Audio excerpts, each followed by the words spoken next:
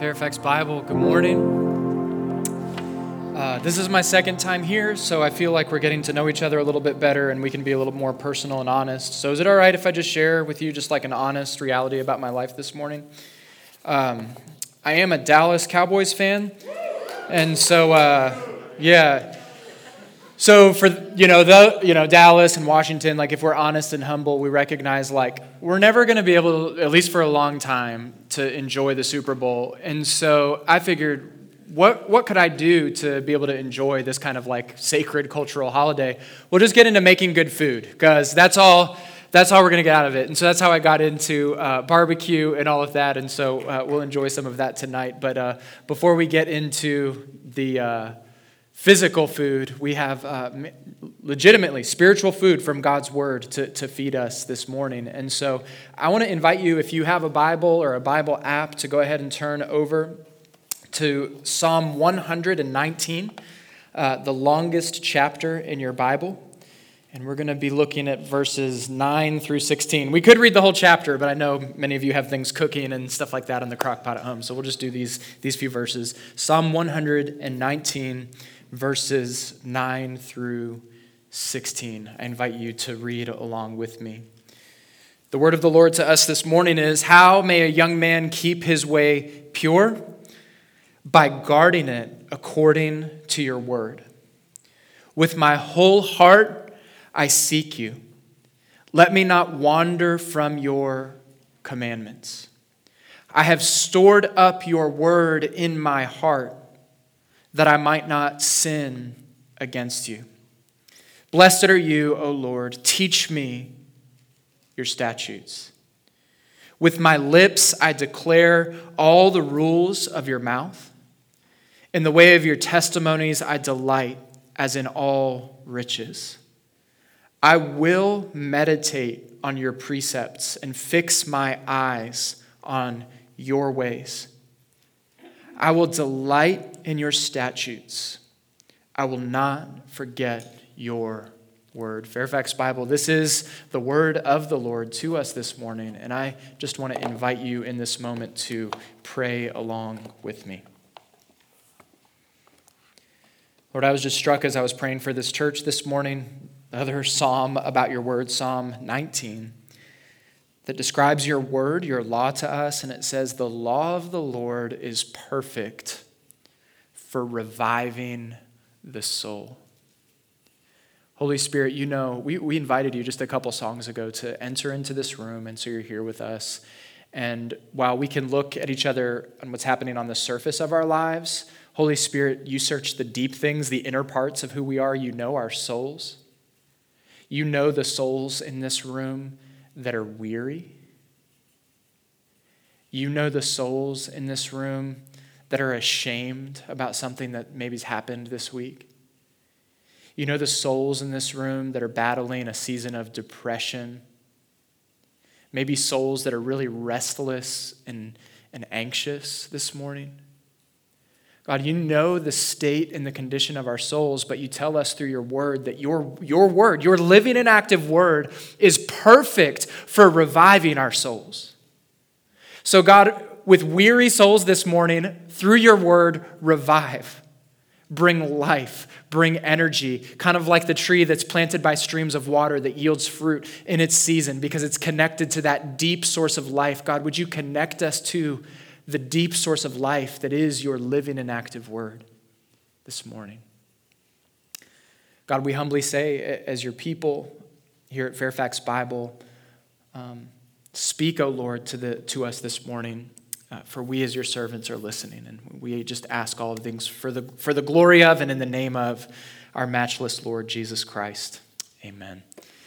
Amen. So I'm going to share with you some reflections this morning that come out of a sermon that we went through at our church, New City Fellowship, back in Manassas. And we are, as a church, going through a series called Walking with God.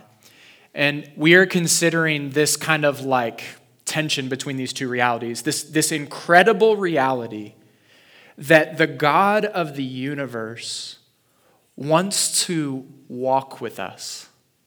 And simultaneously, how we are often unmoved or uninterested in that, even sometimes as Christians. We are considering that the God of the universe wants to draw near to us, wants to walk with us, wants to be a part of our lives. And so I hope this morning that you're spurred on by that. And I want you to hear a couple invitations that God gives you as his people to walk closely with him. First of all, James 4:8, God gives you this invitation this morning. Draw near to God, and he will draw near to you. That's God taking initiative. That's God giving invitation to you this morning. It's not like he's just hoping that you figure out, hey, if you draw near to God, then he will draw near to you. No, God takes the first initiative, saying, those of you in this room, draw near to me, he says, and he will draw near to you. Another invitation to walk closely, to pursue friendship with God, Revelation 3:20. Behold, I stand at the door and knock. If anyone hears my voice and opens the door, Jesus says, I will come in to him and eat with him, and he with me. This food described here is not, the normal kind of food we're used to. This is spiritual food, friendship with the God of the universe that's described in this passage. And so that's the invitation that we have this morning, to walk with God, to draw near to God. And it is impossible to cultivate a relationship with another person without the capacity to communicate. If we can't communicate, if we can't exchange ideas, even words, then it's pretty hard to have a relationship. And so as we begin thinking about walking with God, having a relationship with him, the first thing that we have to consider is, how do we communicate with him? How do we hear from him? And I want to start off this morning by reading it's a little bit long, but follow along. I think it's significant. It's an excerpt from an experience that famous pastor, well-known pastor John Piper had a number of years ago. I want you to hear his experience of hearing God's voice back in the year 2007. Listen to how he describes it.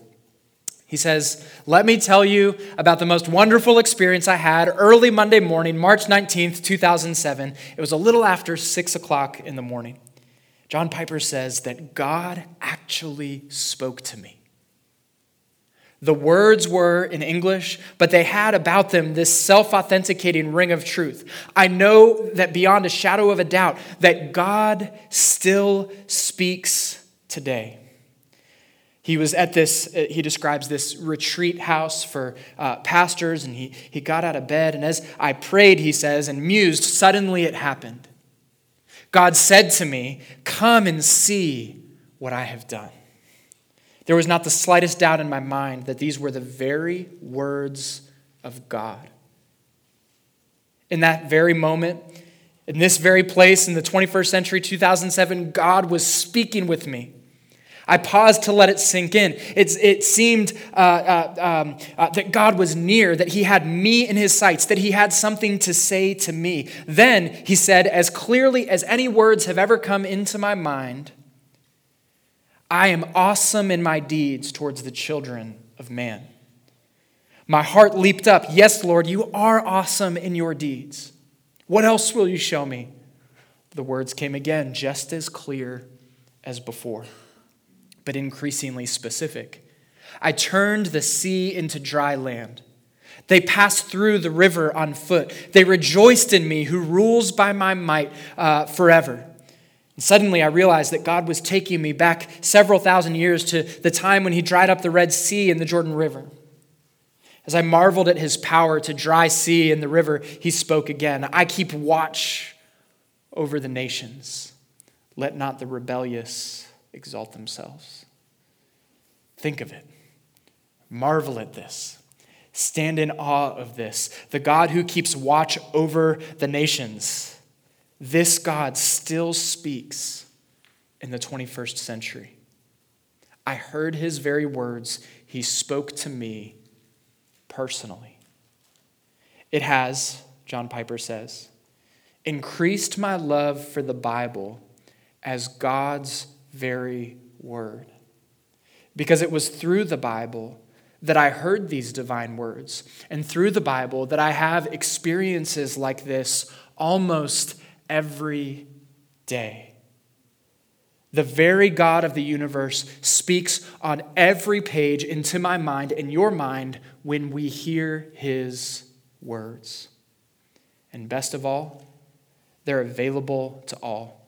If you would like to hear the very same words I heard on that couch in northern Minnesota, read Psalm 66, verses 5 and 7. That's where I heard them. Then he closes saying, "Oh, how precious is the Bible. It is God's very word." How many of us this morning long for God to speak to us, long to hear a direct, specific word from God? All the while, our Bibles collect dust, or maybe our Bible apps undownload themselves to save data because we neglect it. How many of us in this room would long and would do almost anything to hear God himself speak to us, and yet at the same time we are so prone to neglecting his word to us on the pages of the Bible. I want to invite you, brothers and sisters, this morning to pursue more than maybe you ever have, walking with God.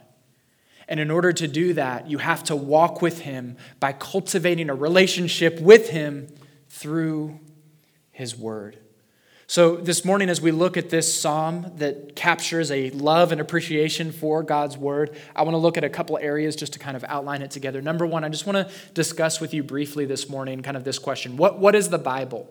How should we think about the Bible? I know we at New City and you at Fairfax Bible would have the same kind of theological understanding of what the Bible is, and so I want to reflect on that with you.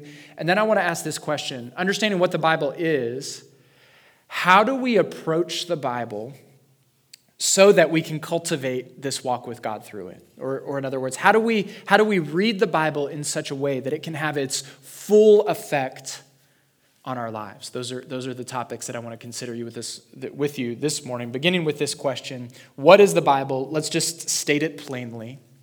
The Bible is the word of the creator of the universe. And Psalm 119 is fully devoted to reflecting on that reality. It uses different letters of the Hebrew alphabet to sort of poetically appreciate and worship God in light of his written word. And you see throughout this psalm the recognition that this is, in fact, God's word all throughout it. So constantly the psalmist says, your word, your commandments, your statutes. All throughout Psalm 119 and on other pages throughout the Bible, what the writers of the Bible recognize is this. When the Bible speaks, God speaks. And nothing less is happening in that moment. When the Bible speaks, God speaks. This is how our church sort of crystallizes that reality in maybe theological language in our statement of belief. It says, we believe that God wrote the Bible through men without error. The Old and New Testaments in their entirety constitute the written word of God and are without error, both inerrant, infallible in the original manuscripts. They were written by men through the inspiration of the Holy Spirit and are therefore fully authoritators in matters of life for the follower of Christ. God inspired, without error. When the Bible speaks, God speaks. And this, of course, is taken from verses like 1 Timothy 3:16 that says, all Scripture is breathed out by God. All Scripture is breathed out by God and is profitable for teaching, for reproof, for correction, and for training in righteousness, that the man of God may be fully equipped for every good work.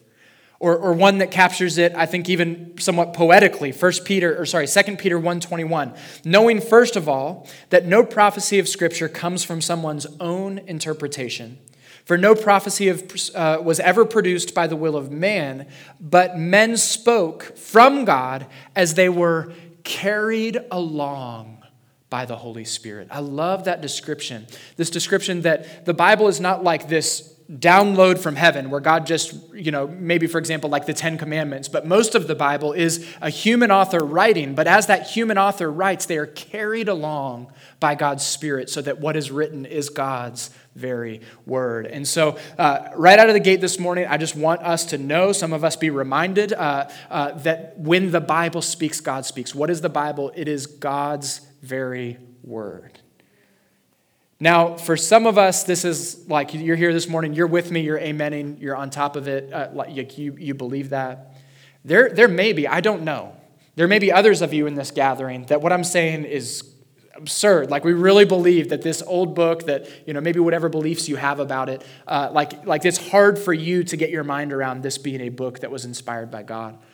And then there are others of you, probably the majority of us, that land somewhere in the middle, that like at times, yes, this is God's word, but maybe at other times you have either personal doubts about it being inspired by God, or maybe even academic or theoretical or philosophical questions about being God's word. Like, how can we believe, why should we believe that this book, the Bible, is God's inspired word? And now that's the most complicated question for us this morning that I'm going to spend, ironically, the least amount of time on. Can I just give you a few things personally that have persuaded me? I don't have time to give you a crystal clear breakdown. I'd be happy to recommend some books, or honestly, I don't live that far away. I'd be happy to have a cup of coffee with you and discuss it further at some point. But personally, how have I come to have this firm confidence that when the Bible speaks, God speaks? Number one, this is maybe experiential, but I hope you'll take up this invitation. I've come to see this as God's word simply by reading it for myself. And if you have questions or doubts about the Bible, that is my first charge to you. Just read it. Open it up. Read it with a sense of humility. Don't come into it ready to pounce, ready to disprove it. Read it with a sense of humility. Take it for what it was written, but read it personally. I'm also persuaded that this is God's word because of the dozens of specific predictive prophecies that are outlined on the pages of Scripture hundreds, if not thousands of years before events transpired, that when they actually came about, happened exactly as they were spoken to. So whether it's over big realities like the arising of nation states like Greece or Rome or Persia that was perfectly outlined in the book of Daniel, or specific details about the life, death, and resurrection of Jesus that are recorded all throughout the Old Testament, seeing these things fulfilled in perfect form related to their prediction persuades me that this is God's word. When I consider that this book of books, 66 books, was written on 3 different continents by dozens of authors across thousands of years, and yet still has the same unified theme centered around the person and work of Jesus Christ, persuades me that it's the Bible. And then Jesus himself, God's living word incarnate. The historical facts of his life, death, and resurrection persuade me that this is, in fact, God's inspired word. And so if you have questions or doubts, my first charge to you is just begin reading the Bible for yourself. And secondly, I would honestly love to have a more in-depth conversation with you about that. But I don't want to focus our time primarily on believing that. I want to state that as truth, that the Bible is God's word. And when the Bible speaks, God speaks. Now I want to just get a little bit more personal and practical to your life. How can you, as a follower of Jesus, approach this book so that it changes you, so that it impacts your life, so that through it you yourself are able to cultivate this walk with God that I'm describing? I want to just give you a few categories that I think are helpful, memorable for you to take home that will affect your own personal Bible reading. So how should we approach the Bible? 3 things you need, at least. Number 1, hunger. Number 2, humility. And number 3, you've got to read this book engaging your heart, okay? How do we approach the Bible? Hunger, humility, engaging your heart. Let's look at that point of hunger first. If Psalm 119 is a guidebook for how we should approach the Bible, you can't help but immediately notice the desperation, the hunger, the longing that's consumed the writer for God's word. So he says, for example, in what we read, "With my whole heart I seek you. In the way of your testimony I delight as in much riches." In Psalm 119, verse 20, "My soul is consumed with longing." Have you ever been consumed with longing for something? This is not just casual learning that the writer of this psalm is doing. This is someone approaching the Bible with deep hunger, deep longing, desperation. Is it any wonder that Jesus himself describes God's word to us this way when he himself was famished with physical hunger in the Judean desert? He says, "Man shall not live by bread alone, but by what? by every word that proceeds from the mouth of God. If this book is going to have its proper effect on our lives, we have to approach it with hunger, which should then bring maybe this question up in our minds. If that's the case, why do I personally lack hunger for God's word? Why can I maybe go long seasons without even reading it for myself? If I'm to approach it with this kind of hunger and longing, why is that lacking? I've got maybe just a couple diagnosis areas for you to consider that could be reasons for why you lack hunger for this book. One could be, I'll just state it plainly, you are so filled with other junk that you have actually lost your appetite for true spiritual food. Right? You could be so filled, so full of other things that there just isn't much room left in your life for God's word. So we've already mentioned I just appreciate that my reputation precedes me, my affinity for food. I love different kinds of food. I love eating, and there are meals, maybe some of you are similar, that I will put special effort into preparing for. So maybe it's Thanksgiving. How many of you have done the Brazilian steakhouse experience before? These are meals you don't just stumble into, okay? If you're going to do them properly, you need to prepare yourself. So, think about your meals throughout the rest of the day. Limit what you eat. Make sure that perhaps you've exercised some that day to cultivate some hunger. Maybe some time of quiet meditation and reflection before you go in would be helpful as well, just to prepare yourself mentally. But can you just imagine this scenario? Let's just say someone has paved the way for me to go to one of these Brazilian steakhouse experiences, which I would just love to do, right? It'd be incredible. But before I go, I participate in a Oscar Mayer hot dog eating contest. Have any of you ever done one of these contests before in college or something like that? I don't know how many I could get through, but let's just say I go as hard as I can, and I now enter into this Brazilian steakhouse. Do you know what would happen? Food that would normally seem absolutely delightful would all of a sudden actually be repulsive to me. I am so filled with junk that true good food would end up just not even being appetizing to me. There could be some of us in this room where we are so filled up with reels and TikTok videos and I don't know what you're into, talk radio, TV, who knows what, but you have so filled yourself with, honestly, junk that when it comes to God's word, there's little appetite for it. That's perhaps an area for you to evaluate in your life. Just too much other things that are blocking out the appetite for it. Another reason why you might lack hunger for God's word could be that you've just not cultivated an appetite for it.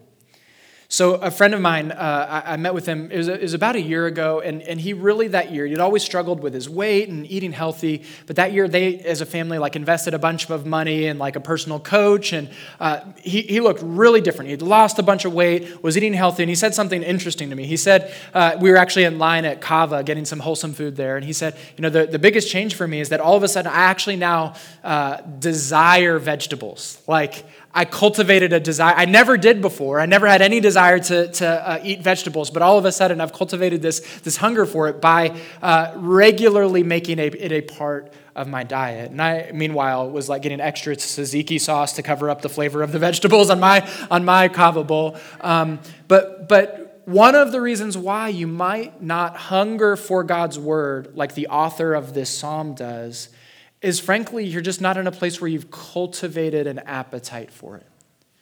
You've cultivated an appetite for maybe YouTube binging or Netflix binging or whatever other form of media, but you've not set the rhythms of cultivating an appetite for God's word. That could be a reason why you lack it. And so my encouragement for you this morning is just to kind of assess those things. Number one, how much intake of other things are filling you up that are maybe blocking out a hunger for his word? And then number two, do you need to just set some rhythms? Here we are in February. I don't know what kind of Bible New Year's reading plans we had. Maybe some of them have derailed at this point. That's okay. We can get on track again. What sorts of rhythms do you need to cultivate in your life to cultivate this appetite, this hunger for God's word, so that after a while, when you start doing that, when you go a few days without reading God's word, you begin to feel it, you begin to sense it, and you begin to hunger more for it. Now, let me just say this other specific word.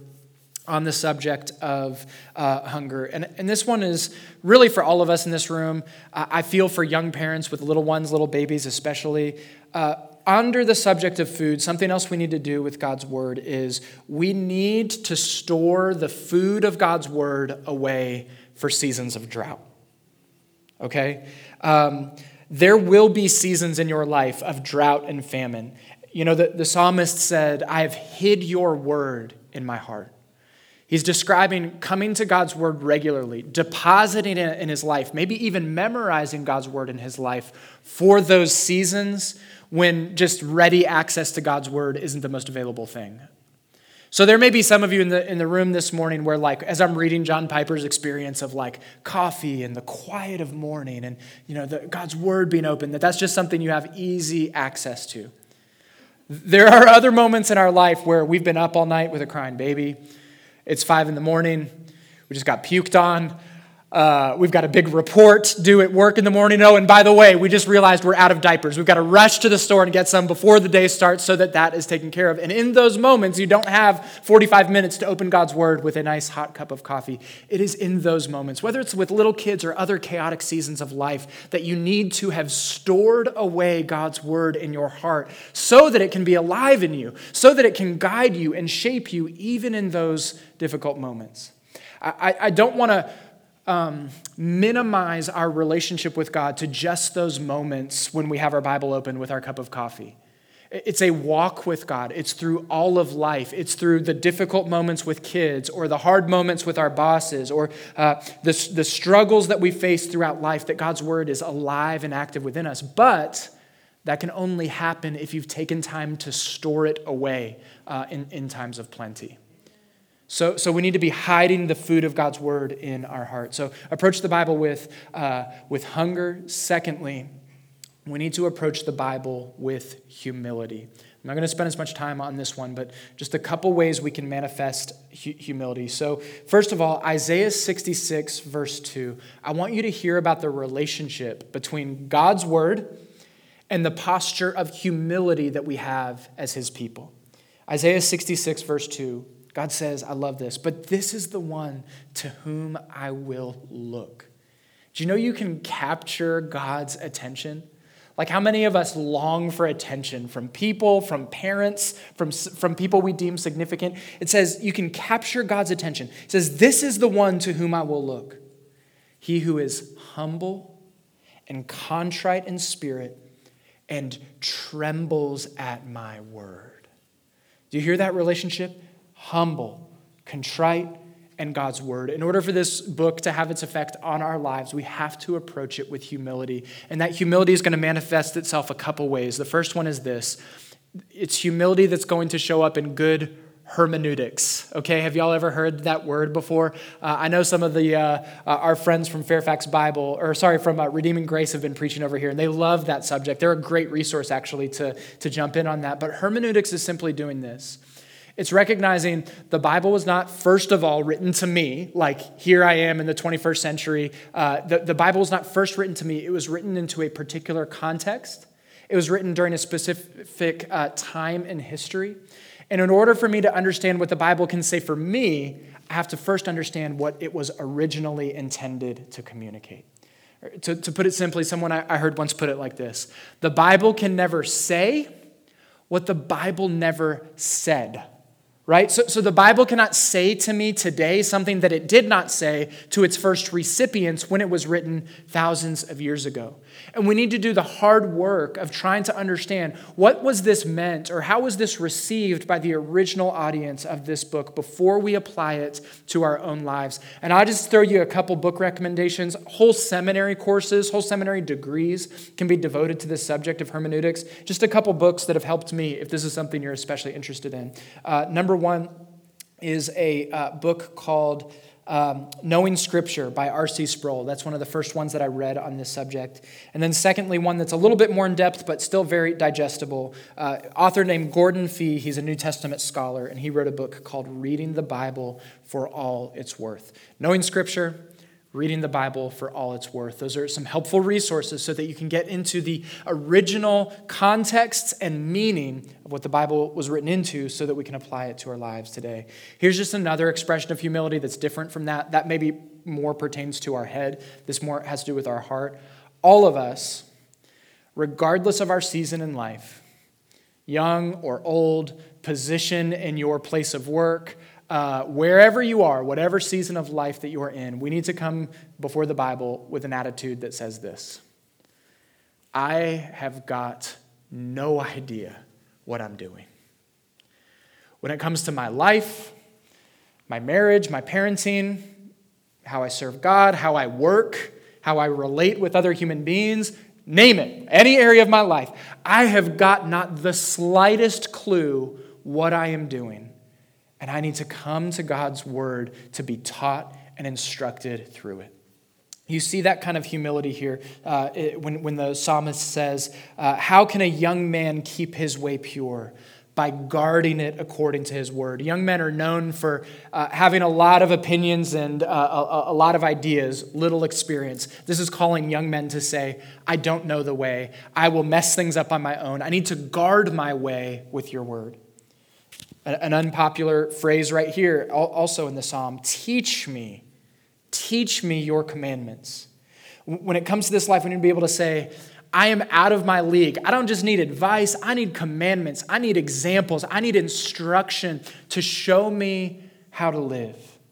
We need to come to the Bible, not with standing over it, not coming to the Bible expressing our opinions about it, but we need to come under the Bible saying, I have no idea what I'm doing, but this book can guide my life. And we need to have that kind of humility. So how do we approach God's word? Number one, with hunger. Number two, with humility. And then finally, and I might suggest most importantly, engaging our heart. Engaging our heart. So in order to understand the Bible, you have to engage your mind. You've got to examine it, think it over, study it. But in order to walk with God, this has to move from our mind to a deeper level of actually engaging our heart. This has to be more than an exchange of information, more than a learning of history, more than a studying of literature. This has got to sink deep into our souls. So listen to how the psalmist describes his relationship with the Bible. He says, with my whole heart I seek you. I have stored your word in my heart. In your testimonies I delight. I delight in your statutes. This has got to be something that reaches us at a deeper level, which you may be wondering, how do we do that? How do we move the Bible from head to heart? The key word here is meditation. Meditate. You can simply scan through God's word, like read what's in front of you, and you might get something out of it. Oh, but Fairfax Bible Church, if you will meditate on God's word, you will watch it enrich your spiritual life, ignite your heart for the things of God, and maybe most importantly, give you deep joy in any season of life. Any season of life. The way this moves to that level of deep abiding joy in any season of life is by moving it from our head to our heart. Now, meditation, how should we think about that? Eastern meditation is all about emptying out your mind. Biblical meditation is actually the opposite. It's engaging your mind, filling your mind, using your mind actively to understand the meaning of God's word and how it approaches for your life. Now, here's the best illustration I was able to come up with what meditation looks like, okay? Follow with me, see if this registers with you. For many of us back in our high school days, you could turn your boring, monotonous day into incredibly exciting and dynamic by one simple thing happening: receiving a letter from someone you may have had a crush on. Okay, maybe some of you have had this experience, or you can at least pretend what it would be like if you were more like me and you didn't have that experience. So you may be in high school skimming through your history book, glancing at the class syllabus, but what you just received is totally different. When you receive a letter from someone that you might be interested in, your reading comprehension just skyrocketed, okay? So let's just say it's something like this. Dear Bill, James, dear so-and-so, I was just sitting in biology class with Mr. Jones droning on, and so I wrote you a note. So you immediately pause and you start examining that sentence. Okay, well, does she mean that she was just writing because she was just bored? But when she was bored, she thought about me, so she wrote it down. Okay, what is that word she wrote a note? How can I look at that more closely? And then you keep reading. Well, this day couldn't get any more boring. I can't wait for it to be done. Anyway, after school, a bunch of us are going over to the Burger King. I don't go to Burger King anymore. I did in high school at least. Maybe you should come. Well, she's inviting me. Okay, so that's exciting. She must be interested in me. But there was a big group of friends. Is she just inviting me because she views me as a friend? But do you see what's happening when you receive that note versus just some book you're uninterested in? You're looking at every single word. You're examining it closely. You're considering, how does this apply to my life? How does what was written here relate to what was said before, or maybe a previous conversation that I've had? You're now not just casually letting the words hit your eyes and move in from one ear out the other. You are engaging deeply with what has been written. When you engage with God's word at that level, asking the question, what does this word mean? What does this word say about God? What does this say about God's world? What does this perhaps say about me? How is this related to what went before? How does this connect with the person and work of Jesus Christ? If you will give that level of focus and meditation, perhaps maybe even by journaling about it, you'll watch God's word move from your head to your heart. And when that happens, let me just reiterate one more time what the result will be. When you engage deeply with this kind of intrigue and diligence and delight, you will find for yourself joy, regardless of what season of life that you're in. So Psalm 1 is the big psalm describing meditating on God's word. Psalm 1 says, blessed is the man who walks not in the counsel of the wicked, nor stands in the way of sinners, nor sits in the seat of scoffers, but his delight is in the law of the Lord. And this is the key part. It says, his delight is in the law of the Lord, and on that law he meditates. He doesn't just read. He doesn't just skim. On that law he meditates day and night. What will that man be like who meditates on God's word? He'll be like a tree planted by streams of water, yielding fruit in its season. Now, maybe there's a lot of rain and there's lots of resources for that tree to yield fruit on. Or maybe it's a drought. Doesn't matter for that tree, because that tree has deep roots connected down deep underneath the earth into its source of energy and life, giving it joy, giving it strength, giving it a walk with God through any season of life. I want to share with you something that someone gave to me earlier in the year, last year. So one of the founding members of our church, she's lived in our area, Manassas, her whole life, and her mother that year passed away at age 99. Her name was Marie Wine. Judy was her daughter. She was the one who was our founding member. And at her memorial service, they printed out and they gave out this book right here, which says, the caption on the top is, "Thy word is a lamp unto my feet and a light unto my path." And it was 50 years of verses for the year. So 50 years where Mrs. Wine found a verse from the Bible. And then all throughout the year, she did exactly what we're talking about. She didn't just think about it. She meditated on it. She drew into it. And I was just skimming through here. I mean, this thing goes all the way back to the 1970s. So when she was probably beginning to have grandkids at that time, she started doing this. She wrote things like, for example, in the year 1973, she was meditating on the fact of 1 Thessalonians 5:18. "In everything, give thanks to God, for this is the will of God concerning you in Christ Jesus." And then I was skimming through the 80s, and she was experiencing at that time perhaps hyperinflation and a struggling economy. And it was during those times that she was reading verses like, "And those who know thy name will put thy trust in thee. For thou, O Lord, hast not forsaken those who see thee." She kept doing this every single year, meditating on God's word. One that really captured me was the one that she wrote in the year 2009. So we went from the 1970s, 80s, 90s, all the way to the 2000s. 2009 was the year that her husband of 66 years had passed away. I can't imagine the loss, the pain of someone that you'd been with for 66 years passing away. But it was during that year that she wrote, "Every good and perfect gift is from above, coming down from the Father of the heavenly lights." And then the most captivating one was what she wrote in the year 2020 and 2021. For the last 9 years of Mrs. Wine's life, she was at a nursing home in the Manassas area. And I don't think any of us could even begin to fathom what it would have been like to be in a nursing home, during the years 2020, 2021. But it was during those years that she was meditating on verses like Psalm 19:14. "Let the words of my mouth and the meditations of my heart be pleasing to you, O Lord, my rock and my redeemer." Under the description of her life during those last years, it said the following: "A resident of Caton Merchant House for 9.5 years, Marie became the champion of her peers. She knew their birthdays, their age, and how they were doing. She formed strong bonds with the staff and shared her faith liberally. Without these strong bonds, survival of 2020 would have been impossible. At the end of her days, many reported that Mrs. Wine never spoke unkindly to anyone.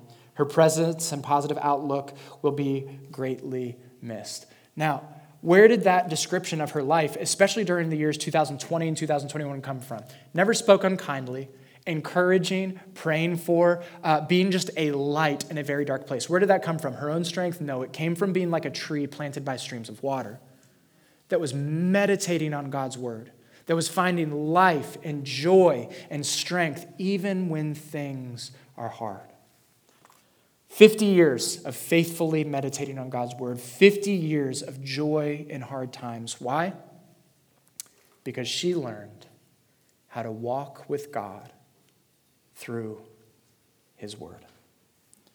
Can I ask you, brothers and sisters, this morning, do you have a walk with God through his word this morning? Do you have a walk with God through his word this morning?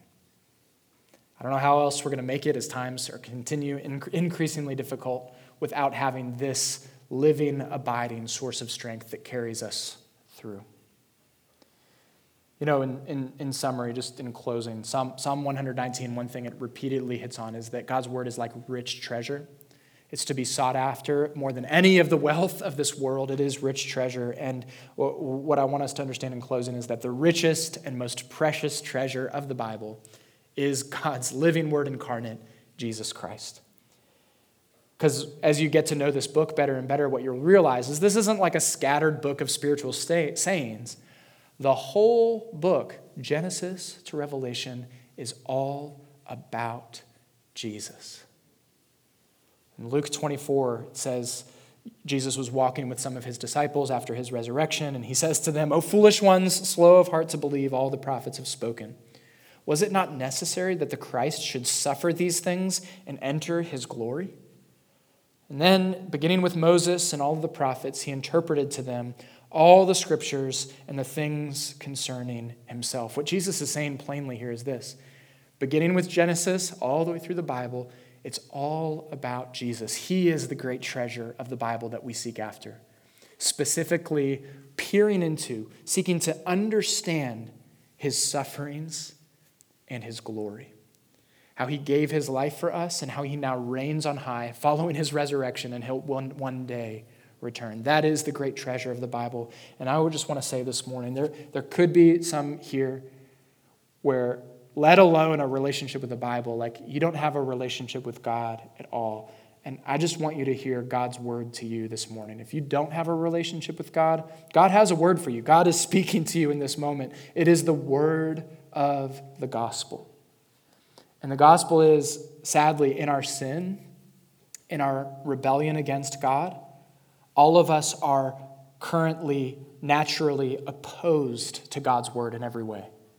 We have a relationship to God of condemnation, of judgment, of wrath.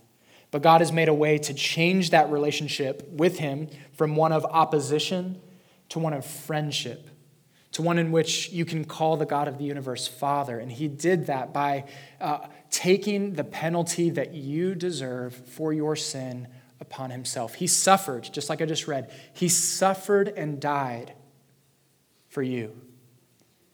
And he rose again on the third day, throwing wide open the door for every last one of us to have a real living relationship with the God of the universe. And so as we talk this morning about relating to God through his word, that's so important. The most important word for you to relate to God through is the word of the gospel. Christ died for your sins and rose again from the grave. And he calls you to respond to that word by trusting it. By trusting it. Saying, I believe you, Lord. I believe that you did all of that for me. And so why don't I pray? I think we're going to celebrate the Lord's Supper in just a moment. Why don't I pray for us? And I want to pray for you if you're perhaps in that spot. Lord Jesus, we humbly recognize this morning that our natural disposition towards your precious word, like the God of the universe chooses to speak to us and direct his word to us, our natural disposition is to oppose your word, is to arrogantly think we know better, is to arrogantly think that we can do life without you, and we make a wreck of things when we do that. And yet, Lord Jesus, you have offered the sacrifice for our rejection of your word, for our transgressing of your word. You have provided the sacrifice by suffering and dying for us. We, this morning, put our faith in that great reality. We put our trust in that reality. We believe that on the third day you rose, Lord Jesus, from the grave. That's why we're celebrating here this Sunday morning. You didn't remain in that grave. You rose again. And now the opportunity is right there. The way has been paved. The door is wide open for us to have a relationship with you. God, draw your people into this relationship this week. Provoke them by your Holy Spirit to get that Bible open and to begin meditating on it, just like Psalm 1 describes. Lord, would you even meet us now as we meditate on the realities of your sufferings and your resurrection through the Lord's Supper. Thank you for these truths. We pray in Jesus' name. Amen.